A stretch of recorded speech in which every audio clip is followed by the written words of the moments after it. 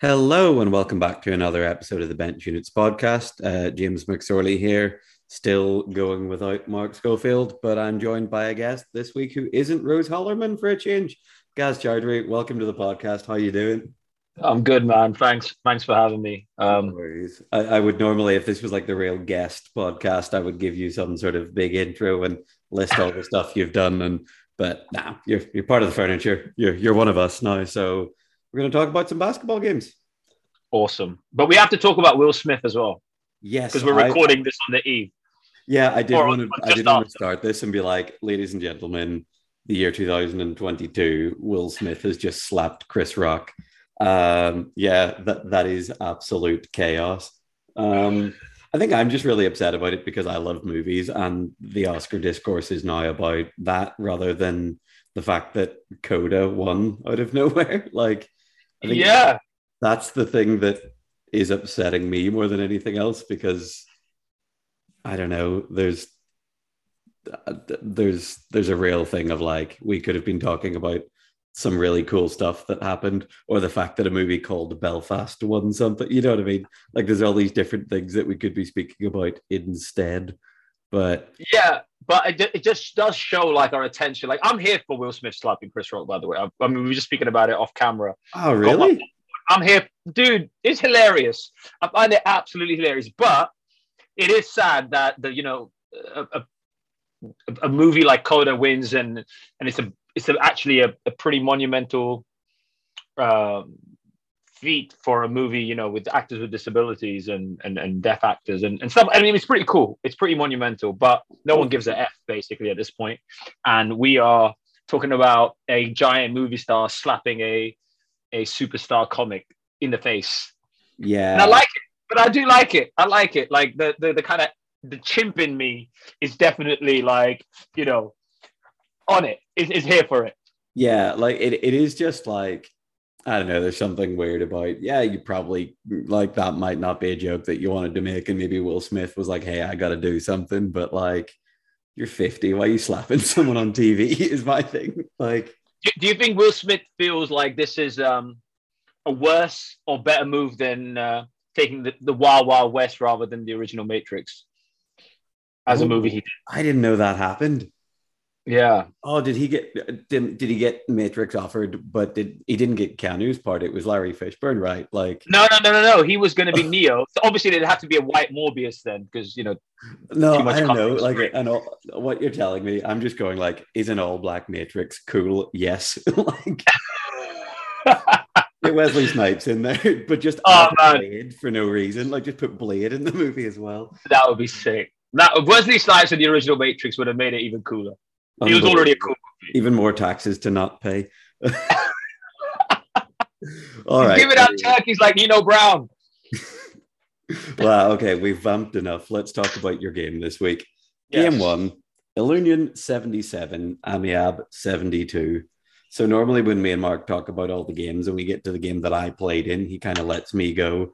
So I'm going to give you no guidance. How are you feeling? Sucky to be honest. Like, you know, it was a great opportunity for us to kind of solidify or seal the league. Really, kind of take it out of people's hands. Sure. Um, and we were up. We were up by double figures, and we kind of let it slip away. But it was a game of runs. We didn't execute down the stretch, which has been a bit of a problem for us um, in the second latter half of the season. But yeah, it was super sucky. I mean, the only redemptive quality was Madiba beating Canarias for league positioning. So it kind of made it left us in the same position we were pre-game. Yeah. But it's one of Um, those, if you come off and you've won that game and Madiba beat Canarias, you're like, oh, here we go. But exactly, because yeah, then we would have had the cushion of losing a game and still winning the league. But now we have to. If we go, it's still in our hands. I think if we go 4-4, it doesn't matter what anyone else does at that point. sure. Um, Yeah. so, you know, the game itself, credit to Loonian. I mean, Bill was great. Greg Warburton's second half was Greg went unbelievable. absolutely berserk for the second half, was like my main comment on the whole thing. Like, I think the game really turned, like, you guys were up. Like, I watched it sort of on a bus on the way back from a game. sort of thing. Yeah. But first half, like Kyle was going, you guys were kind of getting what you wanted. Oscar was doing a really good job on Greg. And then I think from on the outside on a 6-inch phone screen, like what it just looked like at the same time as the refs got a bit funky, Greg went absolutely like supernova for a quarter and a half, and that'll do it. Like, Yeah, I think you pretty much hit it on the nose, man. Like, I mean, there's two things there from our perspective. We did a really good job. We were in control, and we in the first half we weren't reacting. I mean, Kyle had a 19-point first half. yeah, completely nuts in the first half as well. Yeah, and I mean, they gave. I mean, if I mean, it's tough with. I mean, we're running power with Kyle and Lee, so Kyle's getting the. I mean, what do you do? So it's tough. I get it. Yeah. But they ramped up their defense a little bit. I heard a podcast. I think it was last week. You spoke about Oscar and Rubio being like a 40-something% outside shooter, and he is for us. And he kind of missed one, and then we missed him on certain spots on the floor to get him going again. And then by the time we needed him to occupy those spots again to kind of get control of our offense again and be kind of dictating the pace as opposed to searching, we kind of froze him out at that point. Yeah, there were kind of down the stretch. There were times that he ended up screening up and stuff. And I think there's a thing of there's a really tough line to tread where it's like, okay, this guy's missed his last 3, but he's a 40% shooter. Does that mean he's off today, or does that mean he hits his next 2? And you don't know until they pull it, and that's a dangerous game to play. But yeah, man. Yeah, and again, his maturity. He's a young player. I think it's on us. Like I personally didn't see that in real time. I didn't notice him missing, not occupying certain spots on the floor that we have to have him occupy, which makes us really dangerous. I mean, him as a 5th option, man, like, is what makes our team. Yeah. In all honesty, okay, yeah, you live and die by, I think you're going to die more often than you're going to win by either letting Lee go berserk inside, me, Kyle, or Fifi shooting outside. Yeah, Harry or Ben on layups. And of course, we can speak about when Ali gets back in it. For sure. But Ben and Harry going inside and finishing inside, or the 5th option, which is Oscar and Rubio shooting, 6 to 8 shots and going 5 of 8. Yeah, wide open, like literally wide open. And I think without that, we're not the same team. No, for sure. I think he gets this real weird thing that me and Mark have spoken about on previous episodes, where someone's reputation as a whatever percent shooter from a certain spot takes longer to change than someone's actual ability to shoot that shot does. Like he is, as we've spoken about, a 50% shooter from certain spots on the floor, but someone will still see him catch the ball and be like, he doesn't even have fingers, like, which is nuts. It's completely insane. But like there's a thing of, I think people are, because you guys are so loaded, like him being a good 5th option is still the 5th option, like in theory, in people's heads. So it's like people have just loaded up on Lee since the beginning of time, but I've noticed it more and more this season. People are like maybe between you, Fifi, and Kyle, you can hope that you can sort of bother people enough. And also there's just like, no matter how good a mid-range shooter someone is, it's less dependable than, hey, this guy can touch the bottom of the net. Like, yeah, he's uncontested. So I think people are just like, hey, we're going to load up on this guy like big time. And obviously there's a thing of like, if Lee gets under the hoop, misses a shot, and he's not well contested enough, he puts a 2nd or 3rd one up, whereas long rebounds are going to go wherever they want. But yeah, I think that was it. Like you guys there's a real thing of, I think we kind of did it to the teams that we played up against the last couple of weeks as well. Like you guys, Union, where I think we kind of noticed a talent mismatch. So we were like, we got to win the physicality. We got to win this. We got to win that. We got to win the other. We got to be smarter. Got to talk more. We've got to, we beat the life out of you guys. And we also tried to beat the life out of Union, like obviously. And I think Union were kind of there as well. Like they were like, hey, we need to out physical these guys, because top to bottom talent wise, I think you guys are more loaded than them. I think most people would think so. They've got a lot of great players, obviously, but I think that was the thing. And that kind of came as Greg went nuts, as the refs kind of swallowed their whistles for a bit, which was sort of all those things together kind of. Yeah. Yeah, and I mean, Greg, they made slight adjustments, and Greg playing, and we spoke about this in the summer. You'll know, like, I mean, Greg hit 2 threes. I mean, when he starts to expand the spots on the floor where you have to worry about him, because he's such a great shooter, right? Yeah. And he's so efficient. He's like Abdi in that way, where he just like occupies these really difficult spaces to get to in these like little holes. Yeah, he's in the You're talking pocket, about, like a boxer in the yeah, pocket. He's like, I'm right here. I'm perfectly safe here. And he's also like, he's got the like. I tried to figure out what made Greg so efficient in the pick and roll, and I went between like, is it more Chris Paul or is it more Kyrie? Because it's the Kyrie thing of like, I'm going to pull this. Like, yes, I don't care where it is. Like, he had a couple like just inside the 3 point line, like jump, one dribble off, like spinning just inside the 3 point line. And that's just like, I like laughed and threw my phone away when he hit one of them because yeah, I was like, yeah, Greg's gonna have 1,000 points. But I think exactly that, it's the exactly little that. And he's micro being aggressive adjustments like of that. it's the Yeah, micro when he's adjustments of like, I'm gonna pull this. Oh no, but he's got the core of a non-typical two because of the hand thing, obviously, where he can go little mini dribble off, slight adjustment, square up, pull it, or it doesn't need to be completely square. Him and Kyle can have the similar things there as being twos with full cores, where it's like they can just get going in like non-conventional ways. Like it's so good to see. But he also has the like, he got people a couple of times with the Trae Young, like come off a pick, stop his chair, and just get nailed. He got Oscar with one. I think he got Harry with one. It's yeah, so funny, like so funny to see. just phenomenal. And um, but I mean, Amadou made some shots, and Pablo going 6 or 7 again, just like he did in that run against you guys. Yeah, I think he went 6 or 7. They got a huge shot from him in the middle. yeah. I And mean, he it had like a was minute and a half to go. He drained that one, which is heartbreaking because like that's a shot. That's a shot that you would probably write on a whiteboard on a Monday morning that you're content to give up. Like, which is it's just how it goes. Like you give up a shot to someone because they're a 30 whatever percent shooter from there doesn't mean they're going to miss all of them all the time. Like that's tough. yeah, and like you said, I mean, the thing for our team is like, I mean, and me personally, I genuinely believe like luck is kind of generated when you do so many things right that it kind of accumulation of things. And the games we've lost, like the one in the Union, when you spoke about Greg getting hurt, the ref swallowing there, all those things kind of coalesce to create this loss. But I do think like if we had executed, you don't get Greg having a semi-transition pull up on Harry. You know, like if we would have got a score, a shot that we wanted in control, that doesn't happen. So Yeah. I do think Ilunion took, I mean, their defense was great. They took us out of the game. And our inability to execute down the stretch was I think really the main cause of the loss. And Ilunion obviously capitalized on it.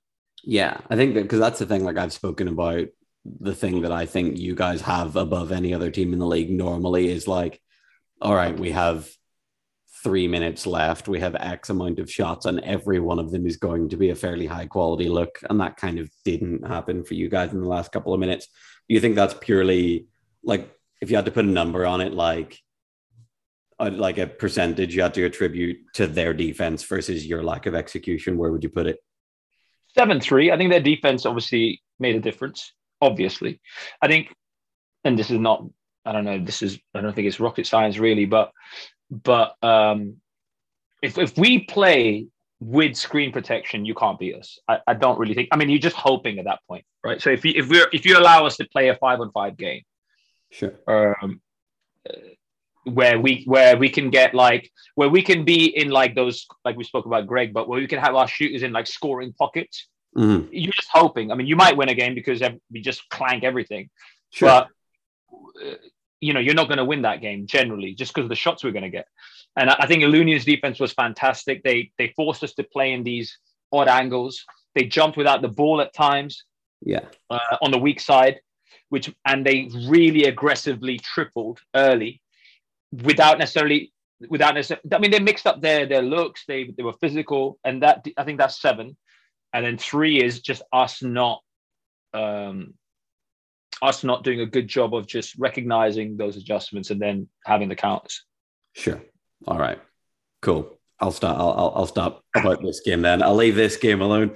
Every time we have a guest on, for anyone who's listening, anytime we have a guest on, Gaz messages me and he's like, "You should have been more hard on them about this thing or that thing." So I really wanted to be like, "All right, let's put Gaz under the lens here."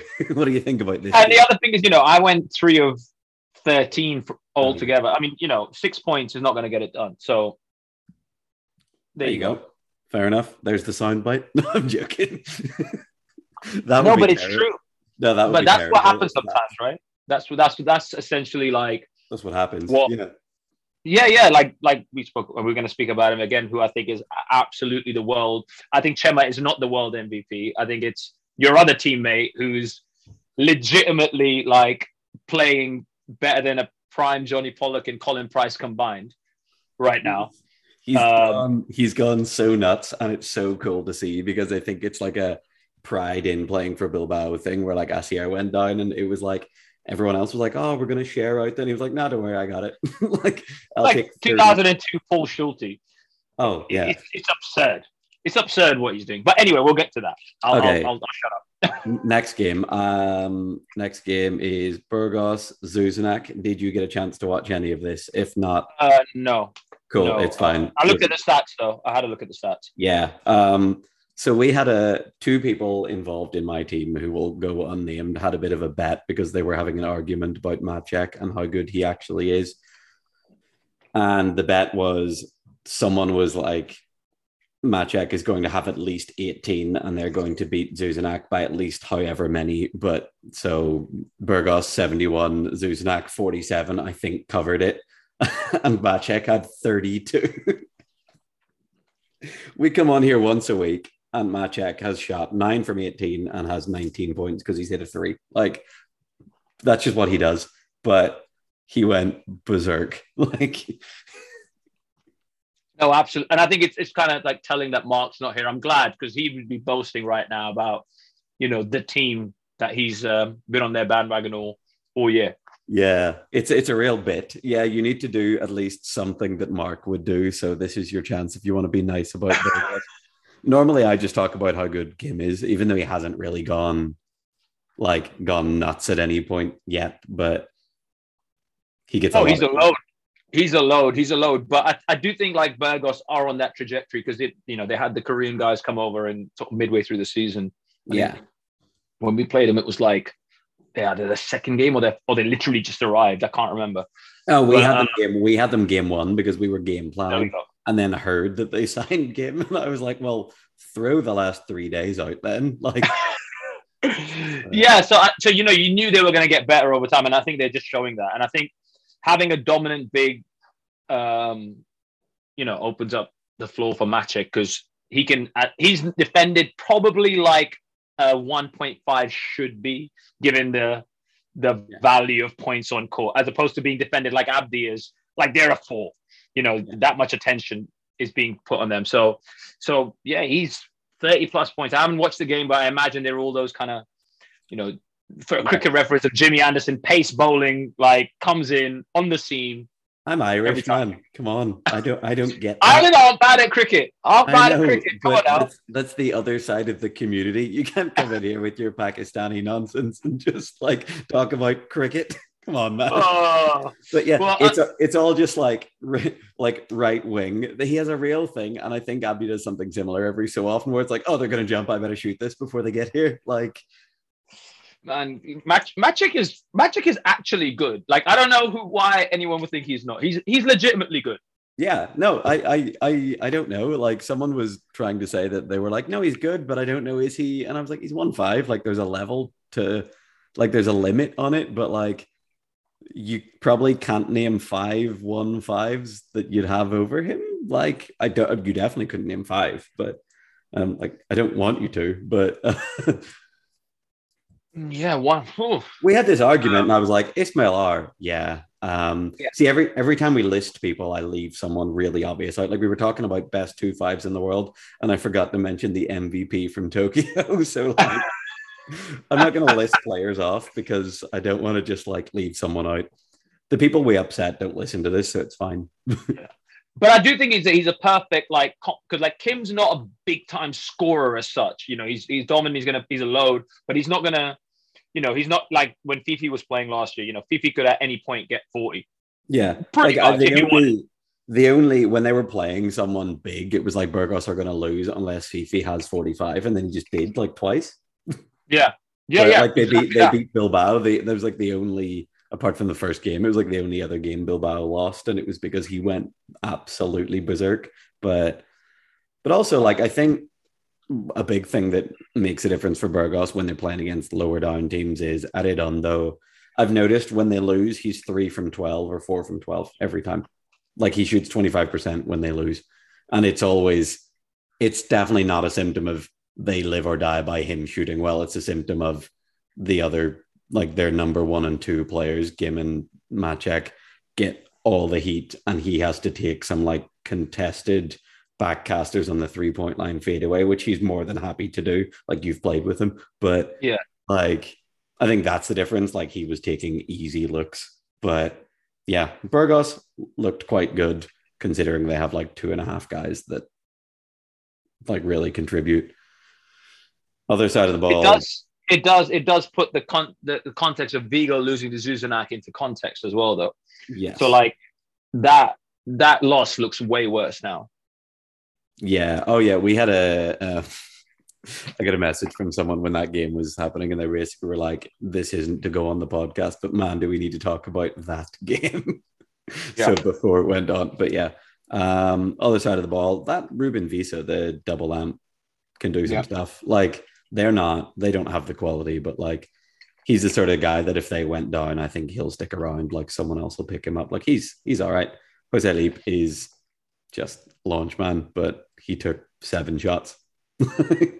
Yeah, I mean, if you jump, I mean, that's always you know, and it's no disrespect to Zuzanak, but you know, oftentimes when the better teams are playing them, and you see Jose Leap put up, I mean, not excluding, I mean, he was unbelievable against Vigo. Like credit, like 30 something points. Yeah, was phenomenal. But I think. Yeah, you know, I know at least when we've played them, we've kind of like there's some, so we kind of prepare for other teams that are going to have an attack player like that as well.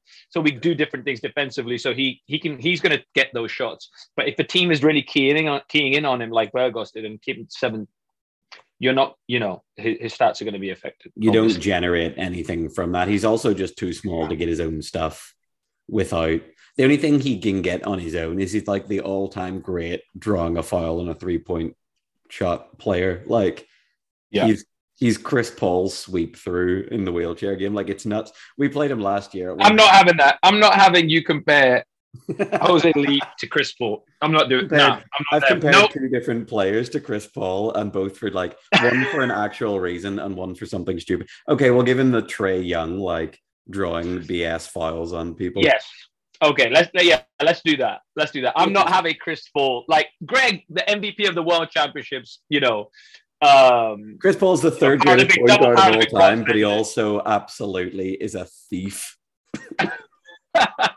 he's a complete grifter, but he's the 3rd greatest point guard of all time, I would say. Maybe 2nd. I don't know. He's there or thereabouts. So, yeah. But I'm not having you compare Jose Leap to Chris Paul. Sorry, I'll stop. Just stop. 3-point foul drawing was my only point. Also, the stats here are so funny because someone apparently played 61 minutes and 59 seconds. Every so often, I come on here and I depend on the stats, and I know they're wrong, but it's fine. We'll figure it out. Okay, next game, talking about Vigo. Vigo 83, Las Rosas 45. Vigo just were like, hey, we're going to press you guys. This is over, which I think is obviously the oldest, slowest team in the league's kryptonite. Like, you have a 50-year-old who starts, like, we're going to press you. And he's not the slowest guy on the floor. No, that's the thing. He can get moving, man. Like, it's weird every so often. Like, he'll get up some speed. He was 11 from 14, like, against the press. Dude. He's 50. I think he's 49. Man, these guys, like, you know, but it's credit to him. Like, he's he's still he's strong as hell still, obviously. But yeah, he's really kept himself in shape as well. Like, we spoke, you said about, you mentioned Martin Arredondo. I think that's two like sides of the ball where a 50-year-old who's kept himself in shape is still playing this game and going, 11 of what did he go? 11-14, Zavala went. Yeah. So nuts. But I think it's just like you look at, they took 41 shots in 40 minutes. Like, that is some pressing. I know a couple of free throws too, but you know what I mean? Like, you took 40 shots from two and the other team takes 56. You're probably going to have a bad time. The gap is so big and you continue to press. So Vigo clearly like took out their, it's like, actually, I'm not going to make that connection, but it'll be like getting, I don't know what you're going to say, but don't say it. No, but they clearly took out their frustrations on Las Rosas. They didn't let up, obviously, looking at that. Yeah, for sure. Like, Romo and Alejos played 40 minutes. Also, they've got like 8 guys is the thing. Like, I've noticed in this league, like, even when people run the bench completely, like, you've got 2 guys on the floor, like, at any time, because like no one ever goes to like 8 points on purpose just because you're up by 40 with 3 minutes to go. Like, no, and that would be disrespectful almost. You know what I mean? Like, I think there is something to not like, just, you got to keep some adults on the floor. Like, you got to keep some, like, but I don't know. It doesn't really matter in a game that you blow someone out by this many, but mine and Mark's theory on this, if you've heard it before, is that Romo and Alejos should take 20 shots each, like, every game. More, 25. I love this. 25. You're one of the only people who will exaggerate as much as I will on basketball. Like, I don't know, like, I don't know why, but I don't know where this came from, but like, I'd go to Rose every so often and be like, Rose, you should take 35 shots tomorrow. Like, I think that's ridiculous at all. If she has the ability, if they gave her a chance to shoot 40 times, she should shoot 40 times. Yeah, absolutely. Like, I've got so many weird theories that Rose has been let in on just from like me playing on the same side as her on offense constantly, where I'm like, Rose, I want you to take 2 terrible shots every game so that the opposition team are like, oh no, she means it. But yeah, not a whole lot to say about this. Yeah, we have to go to Vigo next week, and I've heard so many bad things about the journey. Like, I know it's far away from everywhere, but we're up north, so I didn't think it'd be too bad. It's 6.5 hours anyway. Like, how is it 6.5 hours from here? Like, it's not that much longer from like you guys, I would say. No, I don't know. I don't know. It's like 18 hours journey for us because we stopped 17 times. Like, yeah. But we normally travel there a day before. Actually, it's that long that we can't do it in a day. No, we do. Like, we did you guys Malaga. We flew actually. We did you guys on Murcia the day before. We're doing this the day before. But the big thing is, it's funny how you like take care of the players and make sure that they're ready for the game. But like as soon as the game's over, it's like we're driving 7 hours straight. I'm getting home. Like, we would never stop on the way back. No, with Burger King or Telepizza or something. Like, oh yeah, absolutely. A little bocadillo on the bus if you're lucky. Oh man, our drive back from where were we a couple of weeks ago? Madiba. We stopped 3 different times to try and find food. I was like, the next place we stop, if there isn't somewhere to eat, leave me here and let me die. Like, just abandon me. All right. Anyway, next game. Valladolid, Fundación Aliados, 44. Belaidiac Bilbao, 63. This was a rock fight. Jeez. Yeah. We shot 26 from 73 from 2. Wow. But 73 shots. Putbacks, man. We've got 3 giants. Yeah, it's just like, that's true. We were terrible. They were actually up the first quarter, 12-8. Like, I don't know what it was. Like, I know the rings are not tight in Bilbao and the backboards are pretty loose. That lefty bank shot has been broken down over the years, but these rims felt real tight. And I think it's because we've got 3 guys who just chuck it at the rim, like, and I'm one of them. Rim's not that tight if you airball, is what I found out. But yeah, we were bad. It's just they weren't great either. Like, we just figured it out at one point. Like, we went 12-8 first quarter, 22-10 second quarter. Like, figured it out. Third quarter was kind of tight. Fourth quarter, we won by 9 or 10. Like, not a whole lot to say here. I was talking to Yelmer in the middle of the game about at the end of every episode, we give out the belt. And he was like, I want the belt. And I was like, if you beat us, you can have it. So no belts in this game. Yelmer's like the guy, like if you were a junior and you saw him come into the like gym, probably carrying the chair on his back, you'd be like, oh shit.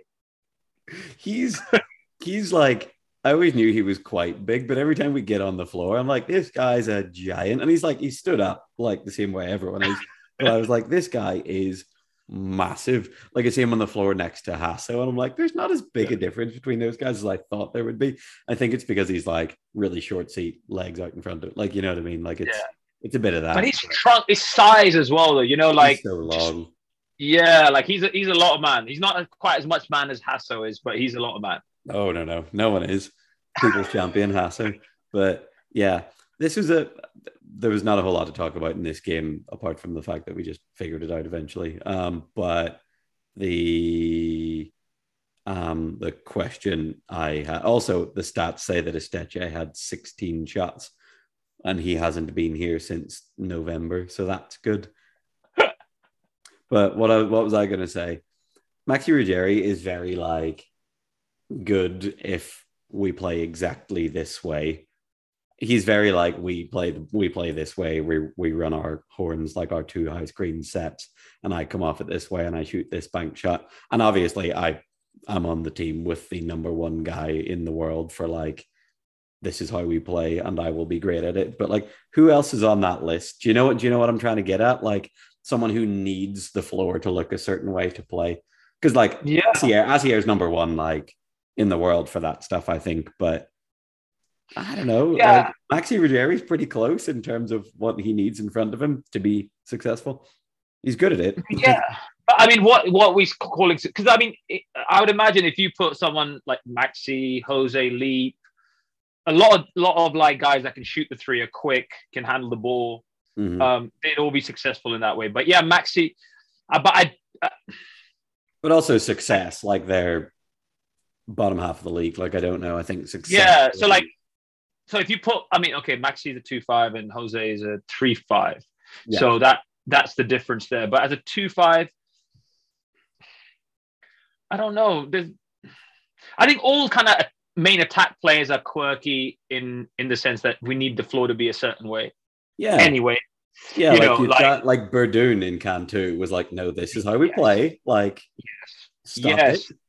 Yes, Adolfo is like that. Even guys that are kind of improvise. If you look at Tommy as well, it's kind of elbow extended and everything. It has to look like that initially, and then he's cool to like kind of flow past that point. But even myself, I mean, if you think about even someone like, maybe a guy who can score in every way imaginable, someone like Terry, even he needs the floor. Like if you think about how he floats and spins and floats, he kind of needs the floor a certain way too. So maybe I don't want to malign Maxi. I think the thing with Maxi is that once you stop him, like would be this what makes what David is doing so ridiculous, is that once you stop him, he is a 2.5 and he is sat low. Yeah, so he doesn't so like the fact that he needs a little bit more help, and maybe he could be better with spacing, I don't know, but I don't think he's as robotic as it appears. No, I maybe that wasn't fair. And maybe the thing is, like, any number one guy likes to have a certain thing in front of him. Like, I guess that's probably more what it is. But I just, like, as we were playing him, I was like, oh man, he just has this in his pocket. Like, he just had like if you like bullet pointed the reads off a certain pick and roll, where it was like, okay, first one, like when you hear like someone, like there's a video of Kobe like really simplifying like how to beat someone one-on-one, where he was like, first one, pull it, second one, they're too close, go to the basket, third one, you go this way. And he's basically like that. Like, first one, I shoot it, second one, you jump me, I take a dribble off basket. Like how you would teach a kid to run a pick and roll, but like just mastered it. But Yeah. But you would be better actually, because you're a defender that gets just sent out to the primary guys often, right? So who that have you defended in this league, in the Spanish league specifically, that you find that you can predict what they're going to do? Or when you said Maxi, obviously, and guys that you find that are primary guys that you can't predict, that you find are really unpredictable. As someone who kind of tries to go out and shut down like primary guys, it's not like I'll have in my head like, oh, this guy likes to go here, like, but that's more like I kind of try to make sure I know everyone's sideline and end lines for stuff like that. But it's more the people that I think can be shut down. It's more like personal preferences within themselves, or like this guy does not put the ball in this hand ever, or this guy has to go towards the baseline here, or so it's more that than this guy needs to have this pick in front of him, because I don't. Yeah, the more I ask that question, the more we've explored it, the more I'm like, no, there's not as much in that as I thought, but I just wanted to get into it to see if there was anything. But you know what I mean. So a lot of my okay, how do we stop this guy is I like, regardless of what's behind me, it's like, okay, this guy doesn't want to go there, or this guy does want to get there.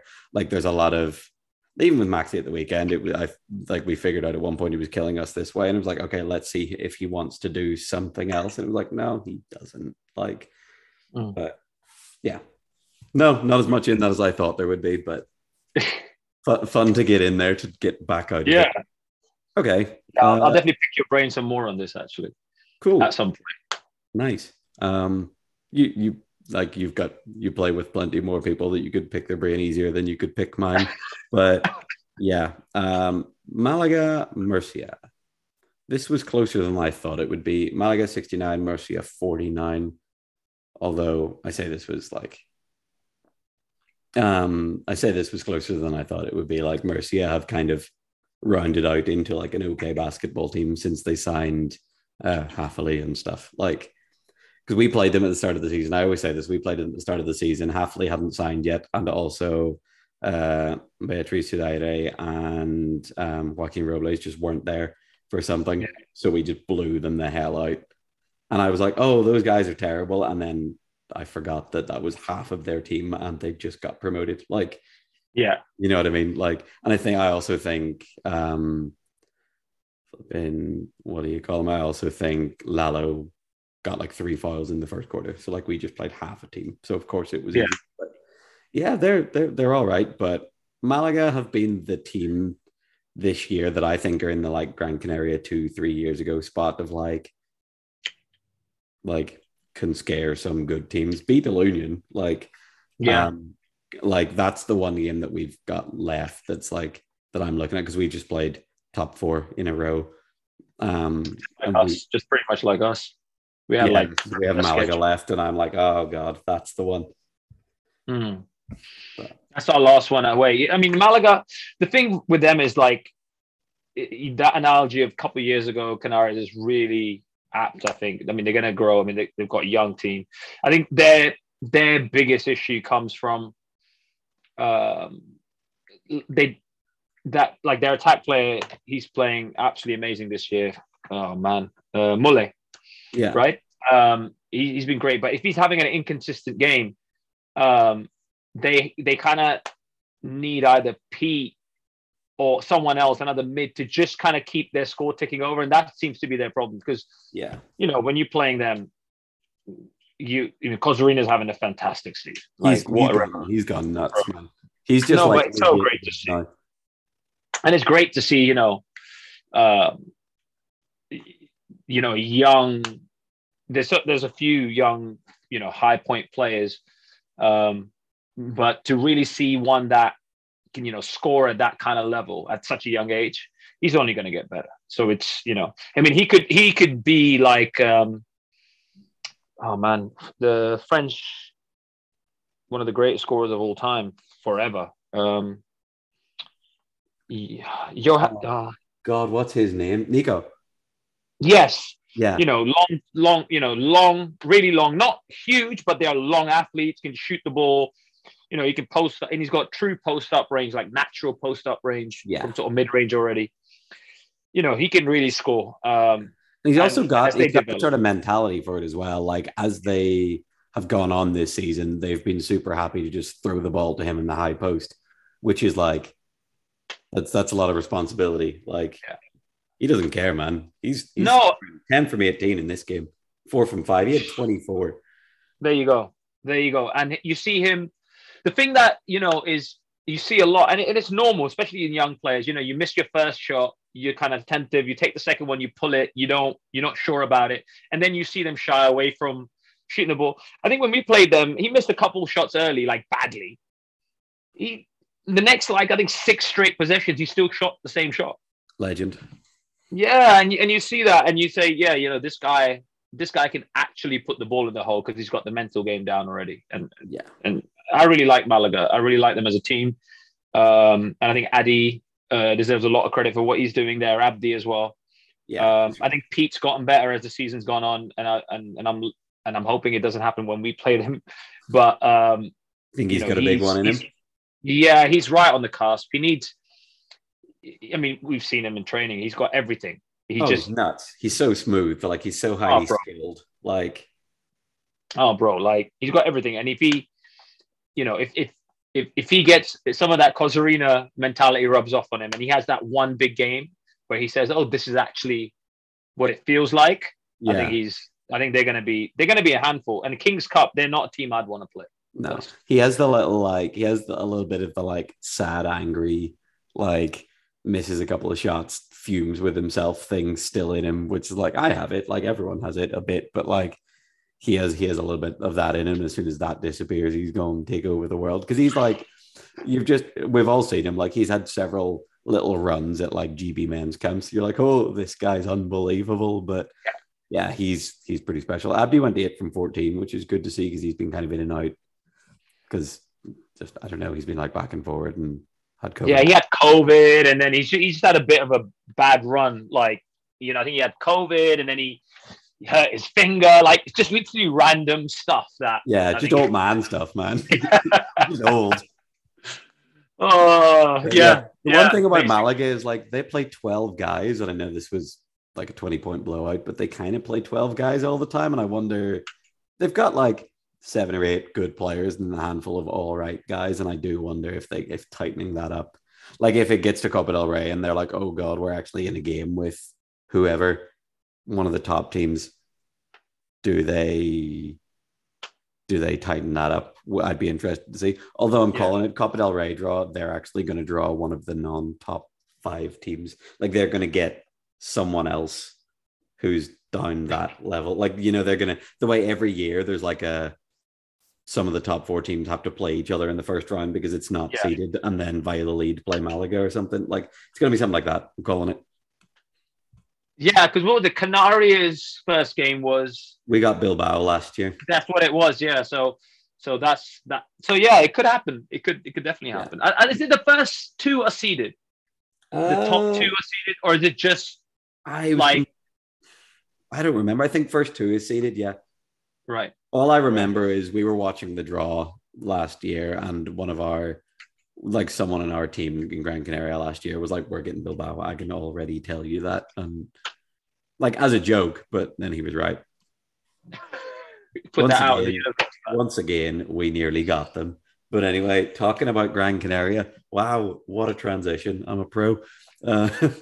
Talking about Gran Canaria, Madiba 72, Gran Canaria 65 after overtime. Another, like, that's a low score for an overtime game. Like, yeah, but hell of a game. Yeah, man. Like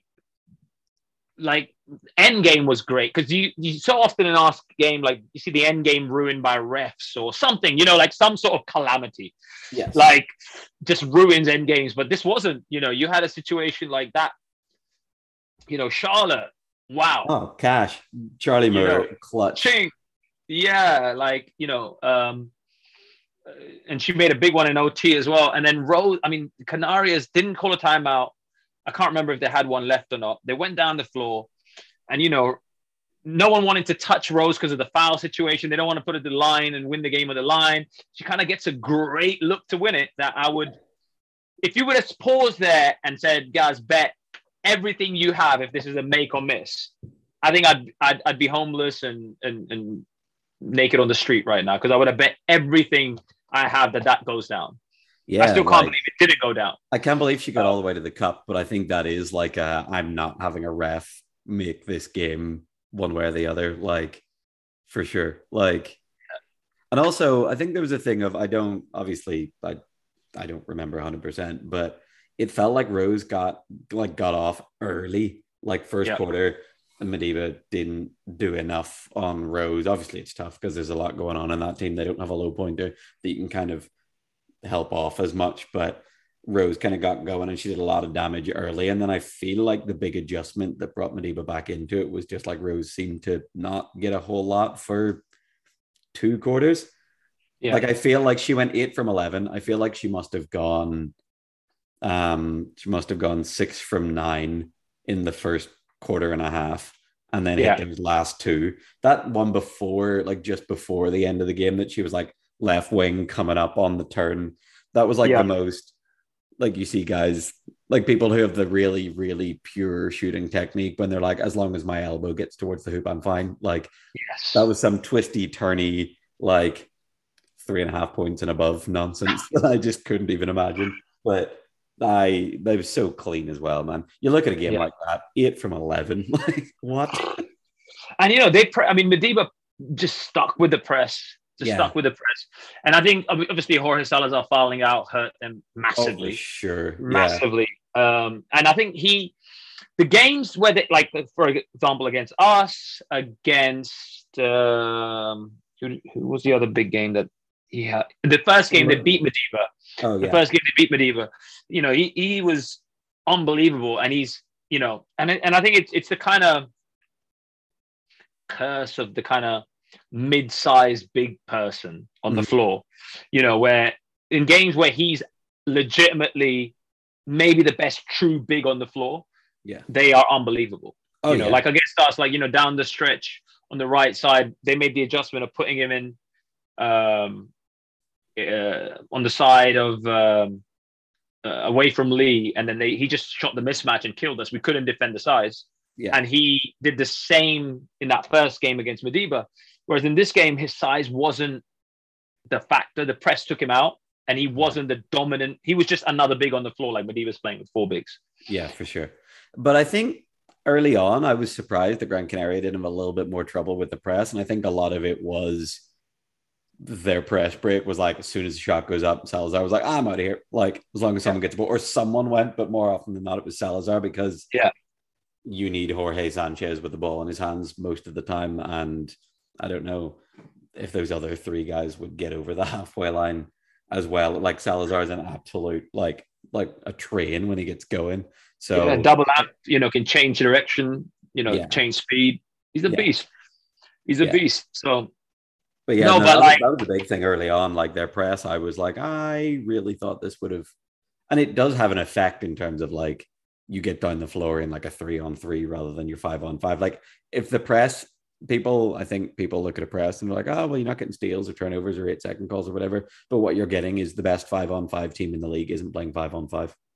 yeah, Like yeah, Gran Canaria exactly. getting down the floor in 3s and 2s, which Yes. really makes a difference. But yeah, John Hernandez. Yeah, and I think Luigi, like, obviously you played in that exact spot, but like he didn't have a good game at all. Like there was, even not just finishing, he missed a couple of easy looks, but in terms of like operating out of that press, if they just get, the cost of that press is like one good pick, because they are playing with a low on the floor. So if you get one good pick, you've already got a mismatch because of the one is on the floor. Yeah. And then you can just get layups. And Madiba not giving up layups, not having to pay that sort of price, meant that. And I think in that, when I watched it, at least I felt like if Canarias got a little bit more out of Luigi in the open court, up the floor, and same with Ari as well, again up the floor. Yeah. You shouldn't be able to press them, and Madiba did a great job. Oh yeah, Madiba's press is like, I think that's the best defensive unit in the league, because like even like Charlie Moore is not slow. Like Charlie Moore can move. In terms of having a female 1-pointer on the floor, like you're technically, if you ascribe points value to what people should be contributing. Like your only job is to not be a negative technically, like mathematically, and she holds her own. Like stop. No, phenomenal, and she plays in the best number there is, number 4. Oh yeah, team 4. But no, she was unbelievable. I mean, she made a real difference in the second half as well. Like just, and again, that the confidence, like it's so great to see, like, you know, her having the trust in herself to stay in that free throw line, and credit to Phil and that team for giving her that confidence.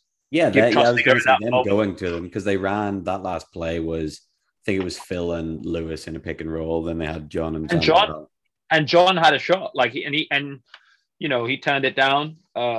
Kicked it to Charlie, and she made the shot, which is absolutely. Yeah, and just to make sure, like she hit a huge one, which kind of took Canaria's soul, I felt, in the OT as well. It was like, oh, another one. She was 2 from 2 for the whole game, and they were like both just like absolute like killers. Like, yes, I think that's the credit. That's the credit, right? That's what I've always said about Abdi. Like, you know, I think she played the entire second half, if I'm not wrong. You know, you play 20 plus minutes, you touch the ball twice, and and both of them are like critical shots you have to make for the universe, and you do it. You know what I mean? So yeah, like Abdi has the thing where it's like, it doesn't matter if he's missed 100, like ball gets to his hands the next time. I'm like, yeah, cash. Yeah, and Charlotte did that, and you know, that's just phenomenal. Absolutely phenomenal. That takes some real stones. Stones is, I'm like, I need to find a better way to be like colloquial stones. But yeah, all right. So that's all the games for this week. I put out on Instagram and asked if anyone had any questions, and we've got a couple here. First one from Ayaka. She says, my son asks, what skills are most important for a small 4-5? Shoot, pass, and dribble. The amount of people in wheelchair basketball who can't pass and dribble. But even simpler than that, like, you know, I think speed now, especially as the game's going on, like, you know, speed is the one, I would say. For a 4-5 that's small, I would take someone like Ramanet as a 4, you know. Sure. Just the way the game has gone with the speed, you know, he's smaller than probably a lot of the kind of mids now that are like, you know, ball handling mids. But he does have a little bit more athleticism than most threes that make it worth playing him. Oh yeah, he's dynamite, man. He's so fast. Yeah. Like he's so explosive the way he moves in his chair. Like I love watching that kind of play. We talk about French League every so often, and it's just like chaos. It's teams that are like, can we win without enough traditional shooting? Let's find out. But yeah. So you think? Yeah, so I would say speed. Absolutely. Go with speed and shooting. Shoot, put the ball in the hole and be fast. I always say this, like, being able to shoot the ball is like, it makes basketball easier in the way that I imagine like being good looking makes life easier for people. everything else is like 5% easier because you've already got that little buffer from like, oh man, like I love it. The amount of times in training, I'm like, man, if I could hit a 12-footer, I'd take over that. No, it's not true, but you can't shoot. You can shoot the ball, man. You can shoot the ball. 2 from 8 at the weekend says otherwise. It's fine. You're better than me. I was 3 of 13 or whatever it was. So. Oh gosh, yeah. Wow, and that 3 at the end. No, that was last gasp. You needed to put that up, but man, that one that you hit with like end of the clock with about a minute or 2 to go, that you were just like, oh, gotta get it up, and it went like 18 feet in the air. I had no idea how that went in. But next question, also from my yes. Who do you share your room with when you're with Team GB? Normally Simon Brown. Mm-hmm. Normally Simon Brown. I've shared with Abdi as well. But yeah, normally Simon Brown. Yeah. And our Tokyo thing, which was me, you, Ben, Abdi, Jim, Lewis, which was a strange group. Yeah, it was. And you guys were both like, you, Ben, Lewis, and Jim were kind enough to give the 2 old guys their own rooms, which was very sweet. I wasn't there. I wasn't kind. I didn't get. It had already been decided when I got there. No, I was. Yeah, you know, the rooms in Tokyo were a nightmare. When we got there, it was all like we couldn't put everyone because of the disabled toilet situation. So it was Mhm. a real, but now you guys were very kind and let Cool. the me have my own room and Abdi have their own room. Didn't You're have to share with welcome. you. You gotta respect the vets, don't you? Um, okay, next question from Anna McSorley. Are there any new players in the league who've impressed you this season? Christoph Cosarina was the one that came to mind, and we've already Yeah, spoken about him. yeah, because absolutely Charlotte. I think Oh yeah. Charlotte is like Charlotte can play in Europe for as long as she wants. I think. Oh, for sure. She's really done a great job this year. I'm trying to think of new players. There was That kid, I know he's not new, but Victor Bueno, who kind of played instead of Malaga. Hector, who was gone, he held his own, man. He played well. Yes, and he's getting in better shape. I mean, that it's not. It's good to see like um, him get himself into shape and make a difference there. I'm trying to think. There's no. I think that's it. I think that's it. And Anyone? to be fair, David actually like having a resurgence. What is he? 40 now? No, I think he's like mid to late 30s. Like I don't know. He's older than me, I think. Right? Oh, I don't know. We're acquaintances. No, I'm joking. Yeah. I don't know his age. I could go on the stats website, but I don't want But to. he's absolutely like. I think this run, like in all honesty, like this run by David is like you're. I can't think of a better 2.5 ever. Tell me. You don't think like the earlier Colin Price runs, or even like the Jake Williams run No, a because couple of years Jake, like ago? 35, what did he have against Ilunion? 36, 35. But Yeah, 10 having a and couple of 36, 35s. 6 and 6, going 5 of 8 from 3 against us. Like, you guys beat us by 2, and you pick it apart, but ultimately, like, he went 5 of 8 from 3. And our plan was to, like, we don't want to give it to him, but we live with contested threes. And he went 5 of 8. The Yeah. 2 shots against, Ilunion to ice it. Yeah, the fact that like he like against a Union, if you were like quick gun to your head, how many did David have? I would have been like 25 and it was 35. Yeah. Like, how do you have a quiet 35? It wasn't like maybe it was just because I was in the game, but like I feel like he hit like a 3 early and then kind of that crossover. I think I sent you that when I was watching the game. Nuts. Like he just straight up crossed like Pablo over and pulled a 3. And I'm just like, dude. And one mixtape. Dude, like it's just absurd. And he's hitting, you guys are running that stuff which Asir does where he kind of like is rolled in the key. And it's that little in-between shot, Dirk Pasuan is so great at that as well. And Asir kind of exploits that where he like keeps the ball there for ages and then finds a little dump down pass. Now that it's coming off and hitting those runners like as a 2-5, man. Like I think that's the impressive thing. He's been like, hey, our 4 is gone. I got you. Like, yes. So he's been a revelation.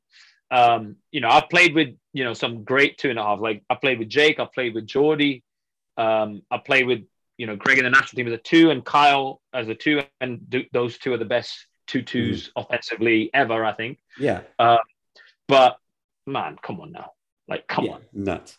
Also, once again, any 2-5s we've left out, we're kind of sorry.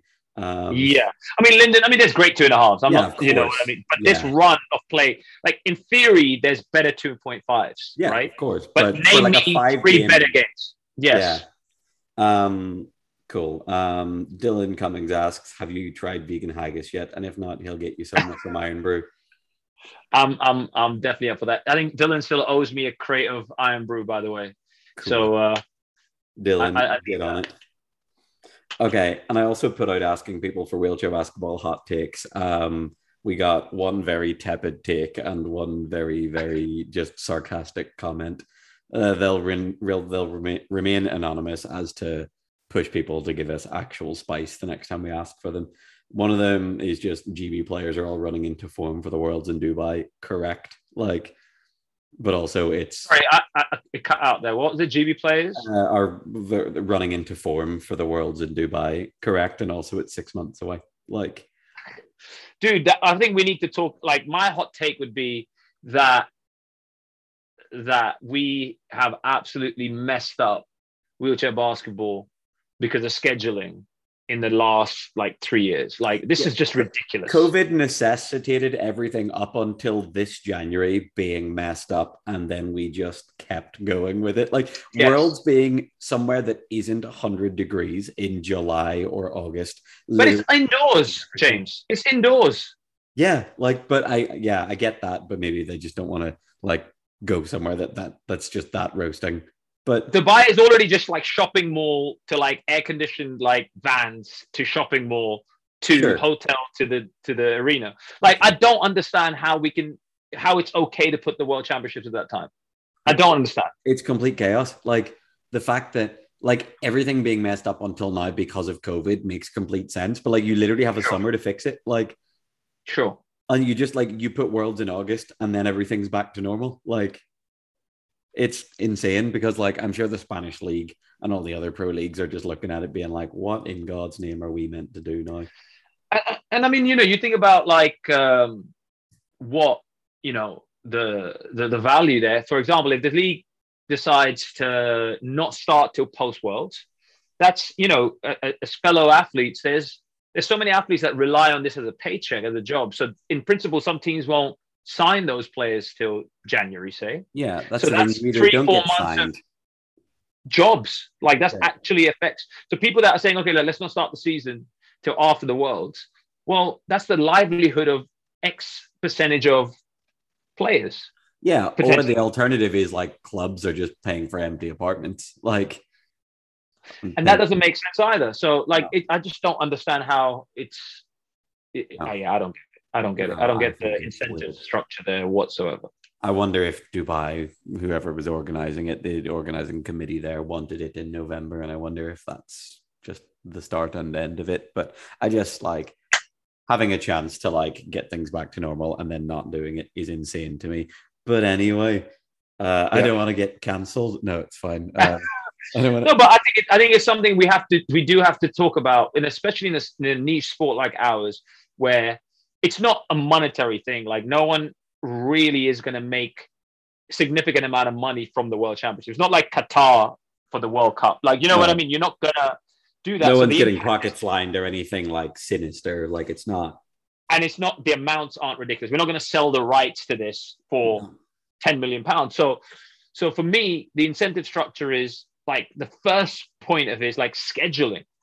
Like the reality of our leagues and our collegiates. Like for example, if you're a college player in the in the WNBA, in the NCAA, or like how does that work? How does that work for those athletes? You just miss class for 2 months or a month, or how does that work? And also, do you have national team camps all summer and then just be like, all right, cool, this is the team, I'll see you in the airport? Like, or do you need a camp before you go? Or you know what I mean? Like, yeah, our league had to stop a month before that as well in January. Like our league stopped in November because the Euros were in January. Like, yes, in December, right? The Euros? No, December. Yes. Started December. I can't remember. November, December. Yeah, December. December. It was 4th of December. It started, I think. Yeah. So I mean, if you think now, for example, like you're starting essentially the summer. I mean, maybe some national teams will get the summer off, but you're starting the process for the Worlds like as soon as this season finishes. Yeah, and you potentially going back into a season, and I think we need to protect some time. I think we need that like all the nations like kind of coming together and having set times for these things. So athletes are protected there as well. Yeah, like an international break type thing, like rather than, and the IWBF have the power to do that. The only thing is they wait till they figured it out and then they set that this is an international break, so the clubs have to release people rather than having blocks at the start of the seasons. It's just not well put together, I don't think. No, so I do, yeah, exactly. So like, I think that is something we need to get better at, and I hope as the game develops more and more that gets certainly looked at and improved. Right. Maybe the new IWBF council will sort that out. Player athletes. Fingers crossed. If any of you guys who are on that are listening, 1, come on the pod, and 2, get it sorted. You can do that in reverse order if you want. Okay. Before we go, NBA Finals pick. Who you got? What two teams are making it? Suns, Milwaukee. Yeah, I think that's most likely, but I'm gonna say Suns Boston just for fun. Like, Well, is Steph coming back in uh time? I think so, but I'm not sure. Oh no, I'm gonna go weird. I'm gonna say Grizzlies Celtics just for a laugh. Who did you hear the hot take that Morant is going to be or is more of a generational player than Iverson was? Some ridiculous hot take. That is was that hot take spoken by someone who makes their money by saying stupid things on TV? Probably, Like I would probably, say so. probably. Like Allen Iverson is talent wise, he's in the top whatever 30, like 40, what I don't know, but like Yeah, he's like the most influential NBA player of all time. Like for sure, David for Stern sure. literally put a load of NBA players in suits because he was scared Allen Iverson was too cool. Like cool Um, wasn't what he said. You know what I mean? He profiled Allen yeah. Iverson wearing t-shirts and tattoos and chains. So he made a load of guys in the NBA wear suits. Like, Well, I mean, David Stern. I mean, I've just started watching. I don't know if anyone else has the HBO, the oh, Showtime the Lakers winning dynasty. time? Yeah, have you seen it yet? No, no, it's on the list.